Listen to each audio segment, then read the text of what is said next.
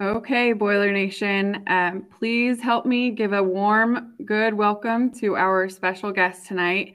He really needs no intro. The standout ESPN and Big Ten Network commentator, member of the original Baby Boilers, and Purdue legend, Robbie Hummel. What's going on? Hey, thanks for coming on tonight. No problem. Happy to do it. Awesome.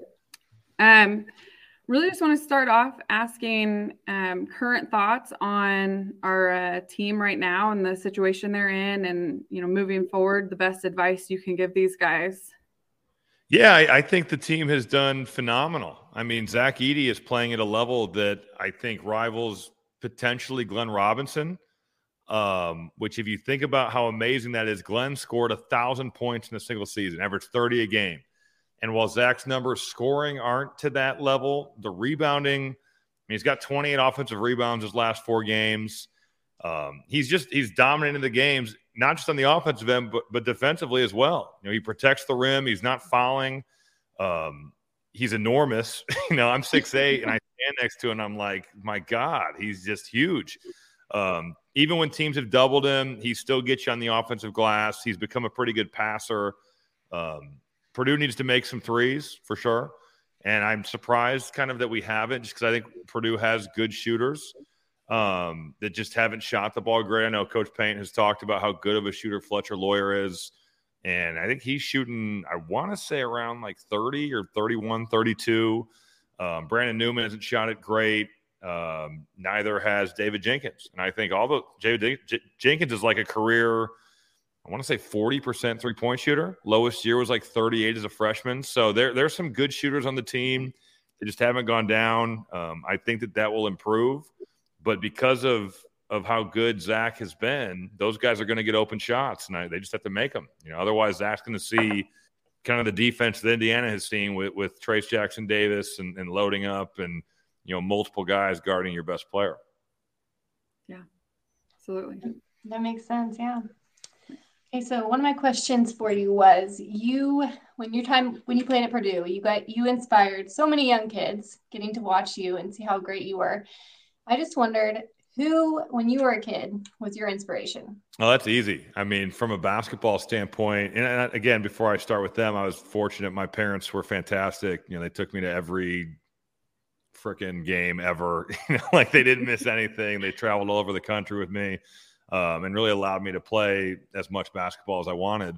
But if you're talking about like players, I had 2 favorites, and it was not close. Bryce Drew, who played at my high school. He's a Valpo high school kid, played at Valpo University for his dad, Homer Drew, made the iconic shot in 1998. I was a ball boy in the years after that team. But I could tell you, who I was next to, what I was holding, what I was doing when Bryce made the shot to beat Ole Miss to send them to the second round of the 98 NCAA tournament. And then Michael Jordan, which every kid that grew up around the Chicagoland area, definitely that was his favorite player. And, I was fortunate to get to see him play at the United Center a couple times. But those 2 guys by far were my 2 favorite players, and very different. Bryce more of a shooter and a specialist in the NBA, whereas Michael's the greatest player of all time. But I was very spoiled growing up in Valpo. Not just was there great basketball locally, but the Bulls were an iconic dynasty, in my 7, 8, 9 years on first 7, 8, 9 years on the planet. So earlier you had mentioned the 3-point shooting, and before we started this, I just took a peek at ESPN, and team-wide, Purdue is shooting 31% from 3 on this year, which is not probably sustainable to be a Elite 8 Final Four team, and or even the way they're shooting right now is probably not sustainable for the talent level that they have. At some point, there's going to be positive regression to the mean.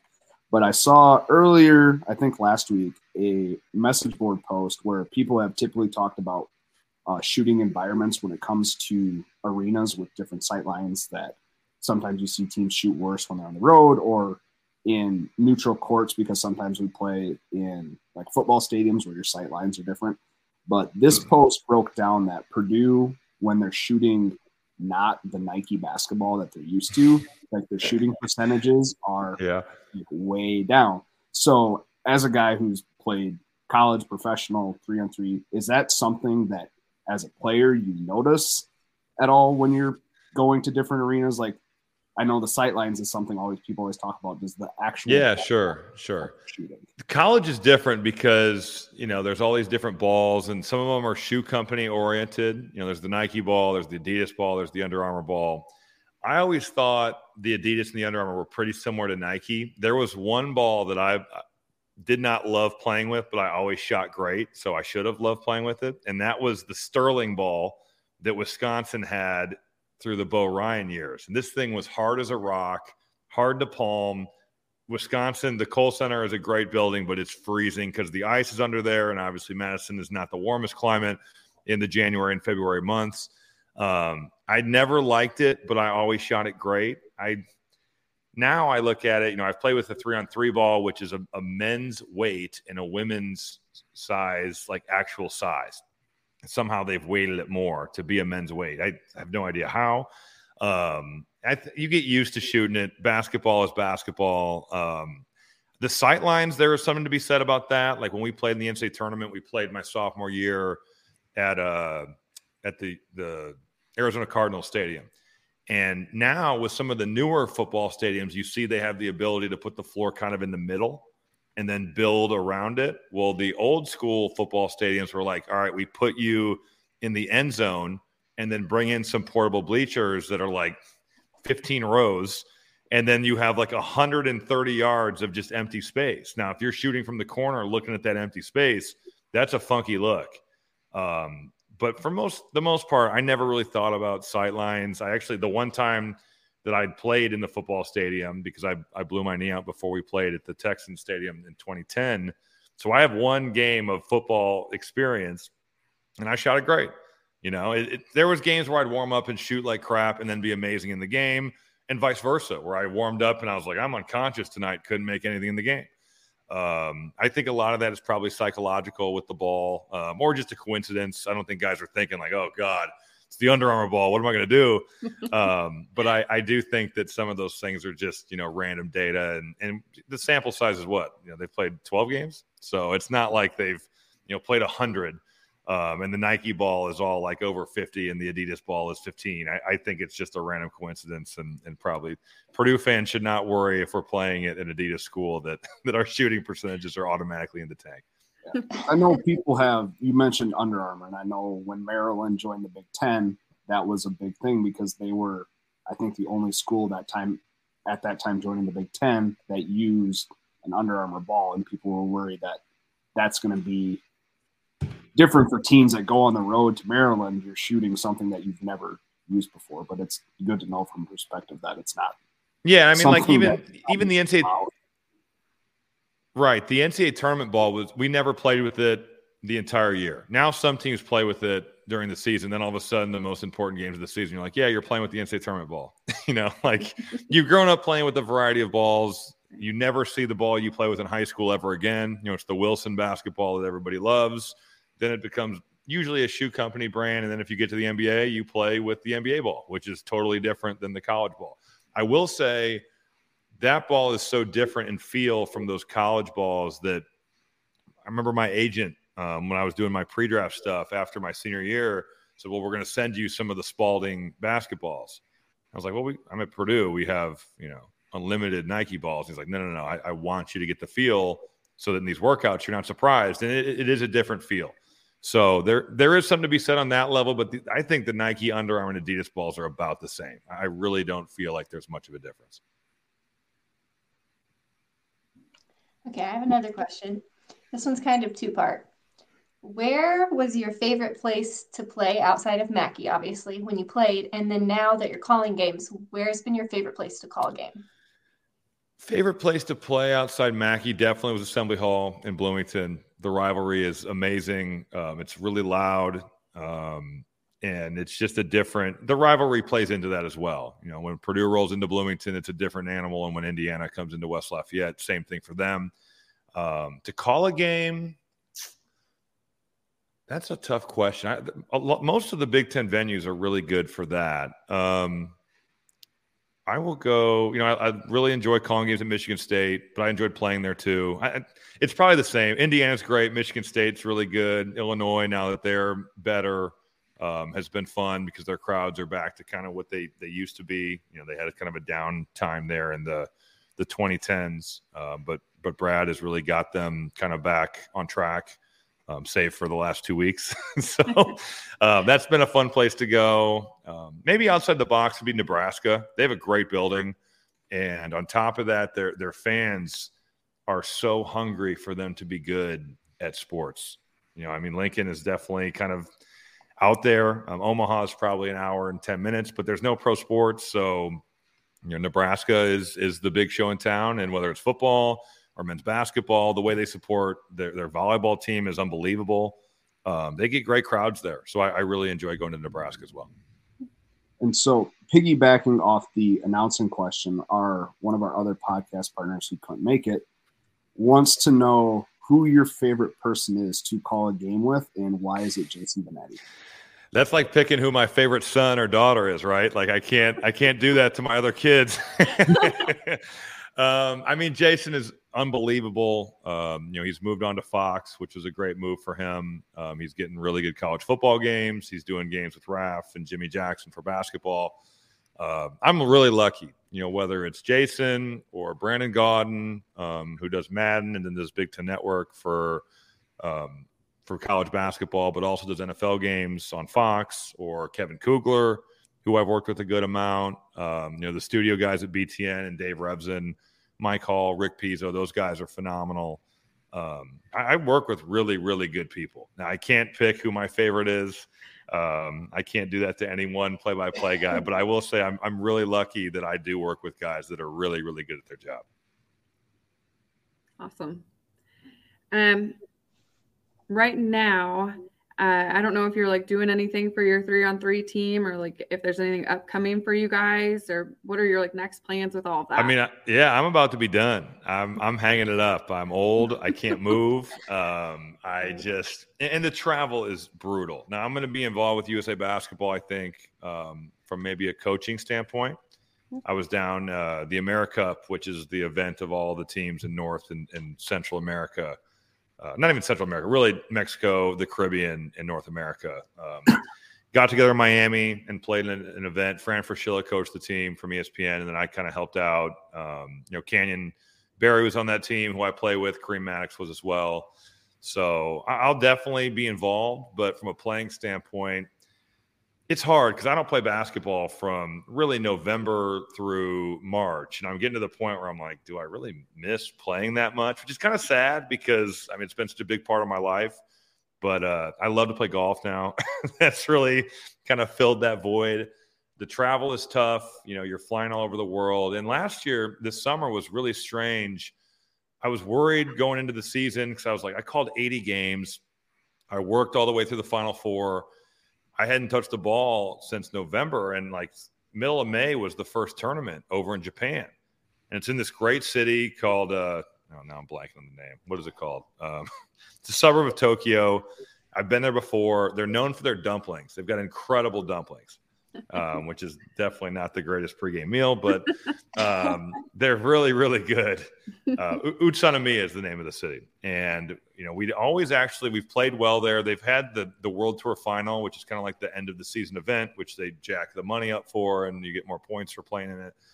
It's like their premier event. Well, this year they decided we're going to have not just a World Tour final, which they moved to Dubai, and they just played that a couple weeks ago, but we are going to have like basically a World Tour opening of the top 12 teams from last year, and it'll be in Utsunomiya. So I think in the 2019 World Tour final, we lost in a controversial ending. The referees called some fouls at the end, so we lost to the Serbian team that's been the best team, and they just shot 4 free throws to win it from a tie game. Which was tough, but we'd always played well, and we got second here in this World Tour opener, and I shot as well as I could. But at the same time, I'm thinking I have put no work in. So maybe this will just be the way it is, right? I'm older, I'm a veteran.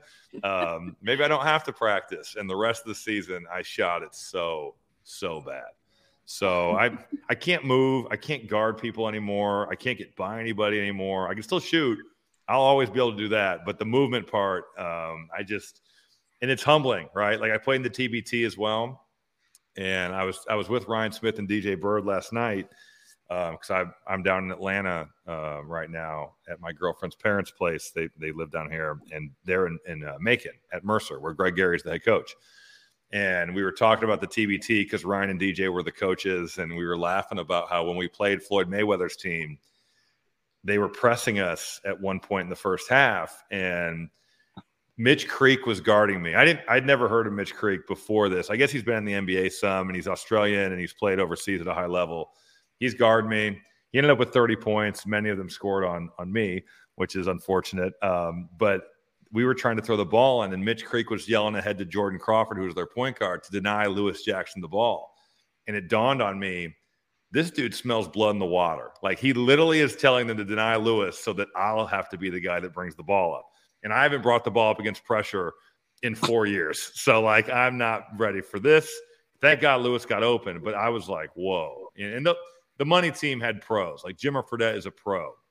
Jeremy Evans, I played with in Moscow, played against him in the NBA. He's still playing at a EuroLeague level. He's a pro. You know, I haven't played professional basketball in a 5-on-5 capacity in like 5 years. So my TBT career is definitely, if not on the downside, over, and my 3-on-3 career, barring a massive change of heart, is probably over as well, which is okay. So just for people that may not be super familiar with the advent of 3-on-3 basketball, you have like maybe just like kind of like a little like quick overview you can get. Sure. I know my first experience with it this year or recently was the Summer Olympics last year. Yep. Seeing it make its debut, I believe, in the Olympics, and watching I know the women won gold, and that was actually on at a watchable time and not at like right most of the other games. But that's been the big growing, I guess, factor of 3-on-3 is that it was going to be an Olympic sport, and that's kind of what sucked me into playing. And on top of that, I love to play. You know, I retired. I think I was 28 or 29. So I didn't retire from playing professional basketball because I wasn't good enough to play, especially like European basketball. I had a really good year in Russia, actually. My last season, I shot, I want to say 47 or 48% from three. I averaged like 10 or 11 points a game. I played well, and I had offers to go back over there, but I wanted to be in the NBA if I was going to play. Being in Russia was really, really hard. I had an offer to go back to Jerusalem. I had an offer to go back to Spain. I had a workout with the Bucks and then hurt my back shooting the day before I was going to leave. So to me, I was like, this is a sign, right? Like I can't catch a break of staying healthy. I cannot go back and be overseas for another 10 months because I hated it last time so much. So I had these kind of offers to do TV from Big Ten Network and ESPN. And because of that, I thought, well, I'm not leaving the game. I can still be involved, and I'll figure out what I do in the summers. And Craig Moore, who you guys might remember from Northwestern, he played there my freshman and sophomore year, was a really good shooter on those like Bill Carmody teams. We became friends from playing against each other, not just in the Big Ten, but then in the summers, I'd see him in Chicago when I was up there. And, we'd text during the seasons when I was a pro. He worked on Wall Street. He moved to New York. And people on Wall Street must not work a whole lot because he knew every box score. Whenever all of the guys I knew from the Big Ten, he'd follow. If I had a good game, he'd text me and be like, hey, way to play. If I didn't play, hey, are you hurt? What happened? He just followed really closely. So I got a text from him in the summer in like August. He's like, I haven't seen where you're signing. Where are you going to play? And I was like, dude, I'm done. I've got these offers to do TV. I'm going to hang it up and just be done with 5-on-5. I can't go back overseas. This workout with the Bucks kind of fell through because I hurt my back. So I'm going to retire. And he tried to convince me not to because he was like, the real world's terrible. Like, don't do it. And I'm lucky. TV is definitely not the real world of a 9-to-5 job. So I felt pretty confident in that, but he then kind of went to, well, if you're not going to play 5-on-5, you should play 3-on-3 with us in the summer. And the schedule fit perfectly. It was like TV is November to April, and 3-on-3 back then was pretty much May to November. So it fit like a glove. Like, it couldn't have been any more perfect for me in that situation. And I was skeptical for sure because he was explaining this to me, and it's like, so we're going to fly across the world and play maximum of 5 10-minute games, so 50 minutes of basketball. It's free. Food is paid for. Hotels are paid for. And if we win, we keep the money. like that does not sound like real life, like that's a pretty big stretch. And we've been very lucky. John Rogers, who played basketball at Princeton, is the CEO of Ariel Investments in Chicago, which has been a very successful investment firm that he started. And he played 3-on-3 after his playing career at Princeton, alongside Craig Robinson, who's Barack Obama's brother-in-law, and Arnie Duncan, who has been the Secretary of Education, played at Harvard, I believe, in his college career. So he played. There was this tournament called Shoot the Bull that was in the Chicago Stadium parking lot back in the 80s and 90s, and John's team would win it like every year. So he's very invested in 3-on-3. He is the reason that this was financially feasible. And then once we started winning, FIBA will pay for tournaments. USA Basketball, to get more teams playing, has been very helpful in terms of that. But for my first event, Craig, they were kind of in a bind. They needed a player, and he was like, hey, can you go to Seoul, South Korea, and play? And in my mind, I was like, well, if I hate it, I'll just quit. Like, I'll just never play again. And honestly, I've never been to Asia, so I'll go. And, fast forward to today, I've probably played in 50 events and been in, I'd guess, 14, 15, 16 different countries. And some of the trips have been incredible. We had one where we played in Slovenia and then drove around, I believe it's the Adriatic Sea, to play south of Venice on the ocean on this tournament right on the beach. And then, when that one ended, drove up through Milan, where I played for Giorgio Armani's team when I was playing 5-on-5, and ate at my favorite pizza spot, which was great. Stayed the night at Lake Como, and then drove up through Switzerland through the Alps and played in Lausanne on Lake Geneva. So, like, that's an incredible life experience, right? Compare that to our trip to Huai'an, China, not nearly as cool, but still you're seeing a part of the world that you'd never get to go to. So from that perspective, it's been great. It was an opportunity to play in the Olympics. It's grown every year. They started it in 2012, and 2020 was the first Olympic iteration of it. So hopefully 2024 goes a little better. We unfortunately lost to the Netherlands in the quarterfinals of the Olympic qualifying tournament. Even though we won the world championship, that did not automatically qualify us somehow for the Olympics. So you had to qualify again. And in a 10-minute game, it's really hard. Canyon Barry got hurt the day before we left. So it was a kind of a tough deal. But with USA Basketball, there's not really an excuse, right? Basketball is our sport. And when you don't make it, that's just not good enough. So hopefully we're better off in 2024 for Paris. All right. I have another one. If you've looked at Twitter at all, which I'm sure you have seen some stuff, a lot of people have been comparing Braden Smith's hustle to that of Chris Kramer. Since you played with Chris, I just wanted to hear your thoughts on that. Yeah, that's an interesting comparison. I think Chris was certainly a little bigger. He's 6'4", probably weighed 215, 220. I mean, he was pretty solid. He could have played football at the Big Ten level and fit in perfectly. Braden Smith certainly a smaller player, but I think their scrappiness is similar. Braden gets his hand on the ball all the time. He's just always kind of around it. And that's what Chris's greatest strength as a defender was. He was always around the ball. If he was chasing guys off of it, he was phenomenal at that. I think about Drew Neitzel, like having nightmares of going against Chris Kramer just because he was so physical with him off the basketball. But then, whenever there would be a home run type play where end of game, a team's got to go the length of the court, and they'd throw like a baseball pass. It seemed like Chris was always like a defensive back, just jumping up, and he'd go get it over the top of everybody, even though he's 6'3", 6'4". He was such an impressive athlete, and he just had a nose for the ball. But I think their mindsets are similar. I think they're, just being a pest, they're similar in that regard. But they're certainly different players in the sense that Braden Smith is phenomenal in pick and roll, and offensively he's really advanced for a freshman playing the point guard position. Chris is more of a 2. He could play the 1, but Chris really sacrificed, I think, a lot offensively for our team. He's a screener. He moved the ball. I think at times guys wanted him to shoot it more. And if you watch Chris play as a pro, he was much more offensive minded. He played more of the point guard position. He played more pick and roll. He didn't really do that as much at Purdue.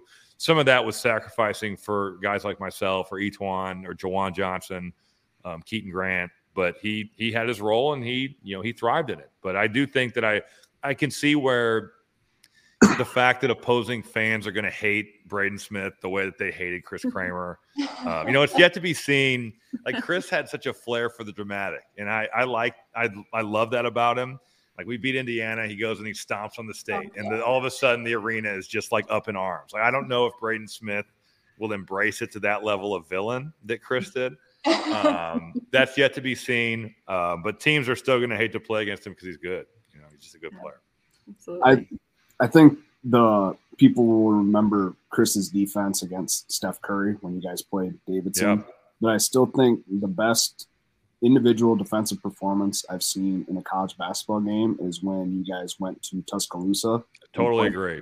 He punked them so hard. That crowd was electric that first half because Mark Ingram had just won the Heisman. Yep. In the second half, I'm blanking on the announcer. It might have been Jimmy Dykes. Oh, it was Jimmy. Jimmy Dykes did the game, yes. I don't know who the player was, but Jimmy did the game. It was best defensive player in the nation. Best defensive player in the nation, because that was the last 5 minutes basically ripped Alabama. Mikal Torrance wanted no part of him. I mean, Mikal Torrance was a pretty good player. I actually announced his games in the TBT this year.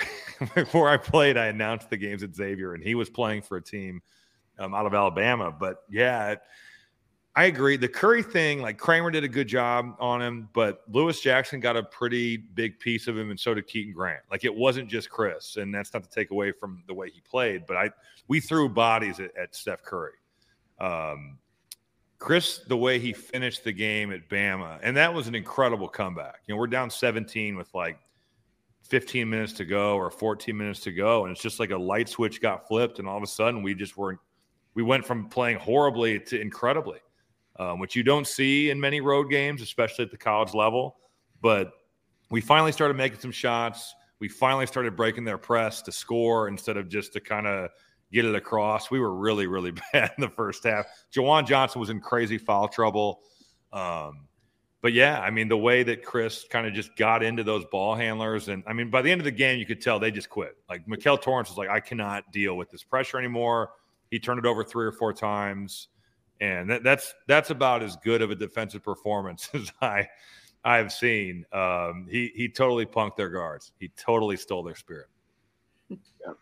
I will remember that because I went to Iowa, and I remember watching that in the dorm room. That was my freshman year. In the first half, my friends kept telling me, like, why Purdue's going to lose by 20. This is awful. And then basically I just actually pulled up the play-by-play from that game, and basically once it got to 6 minutes to go, Bama scored 1 point the last 6 minutes. It was, and we were scoring most possessions, and it was quite the comeback. It was an incredible atmosphere in the sense that Mark Ingram wins the Heisman like 15 minutes before the game starts. They showed it on the Jumbotron, so the building was electric. And the one other thing that I really will never forget from that game is that the Bama student section had gone to our Facebooks and looked up all these photos from Halloween. So I was Buzz Lightyear for Halloween, and Kramer was John Daly, which is so random, but he had like a pillow to make him look fat in his shirt.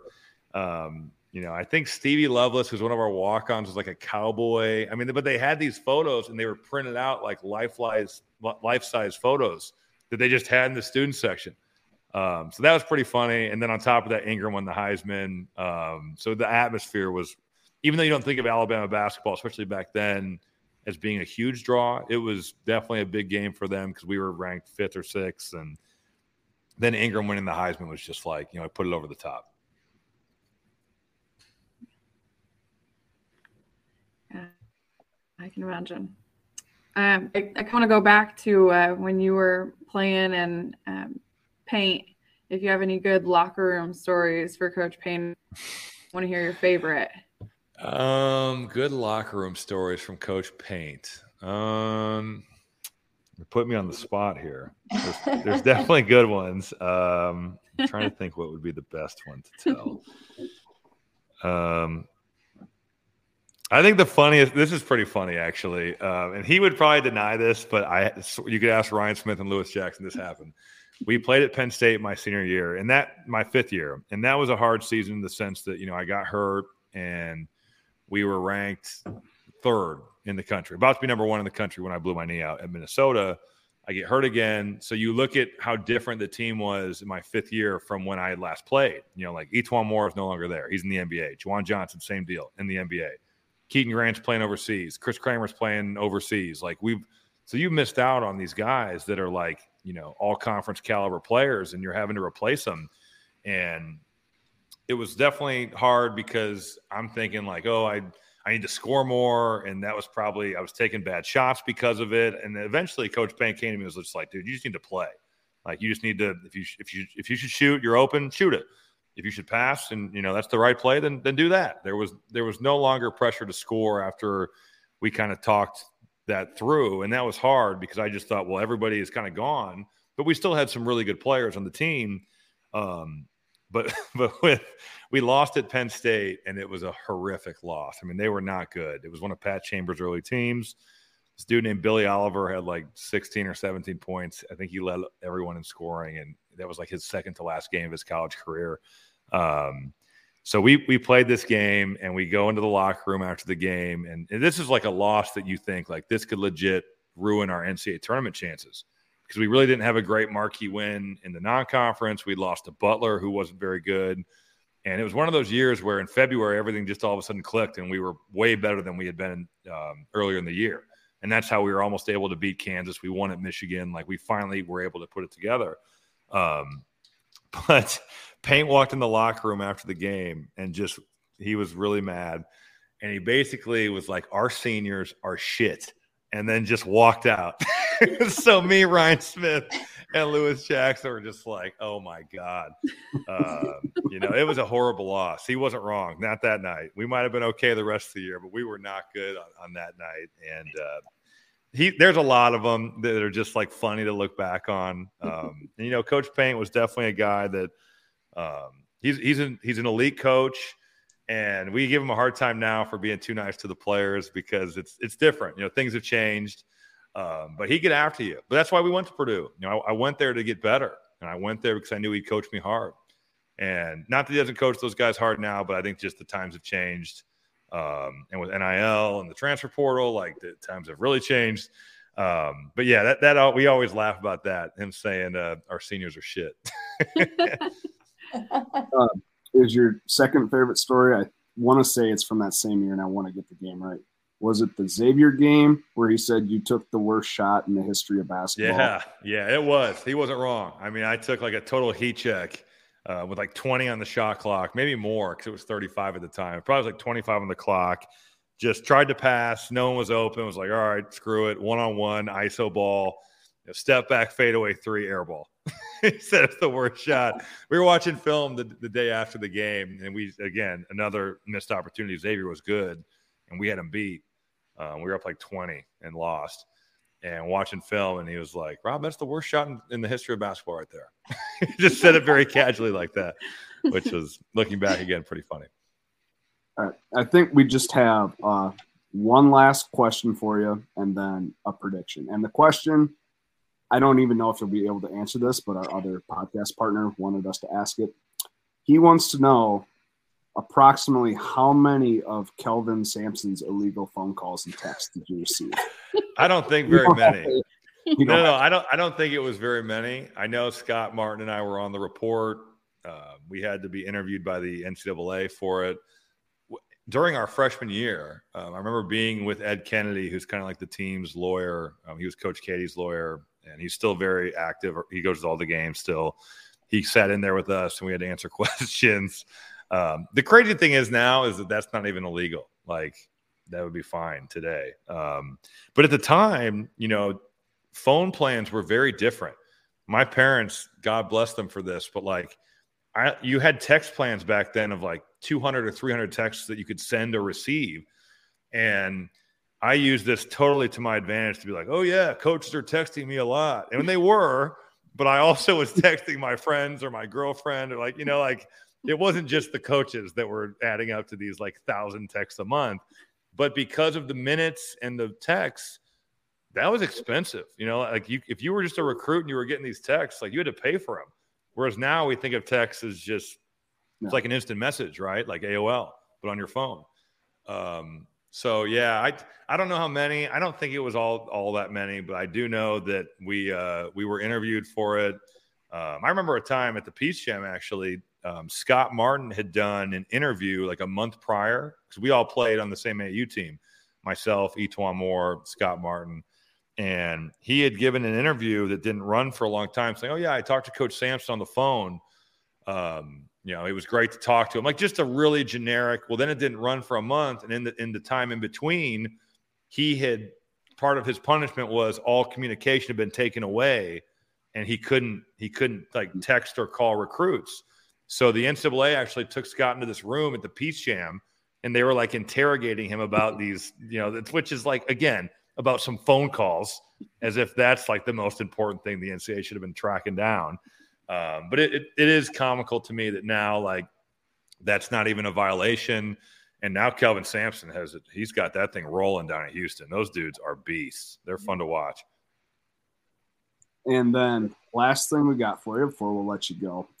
What is your final prediction for this version of Purdue basketball? Man, I don't know if I could do that. It's really hard because of everyone I've watched, I don't think any one team this year blows you away like, oh yeah, surefire Final Four. You know, UConn has played really well.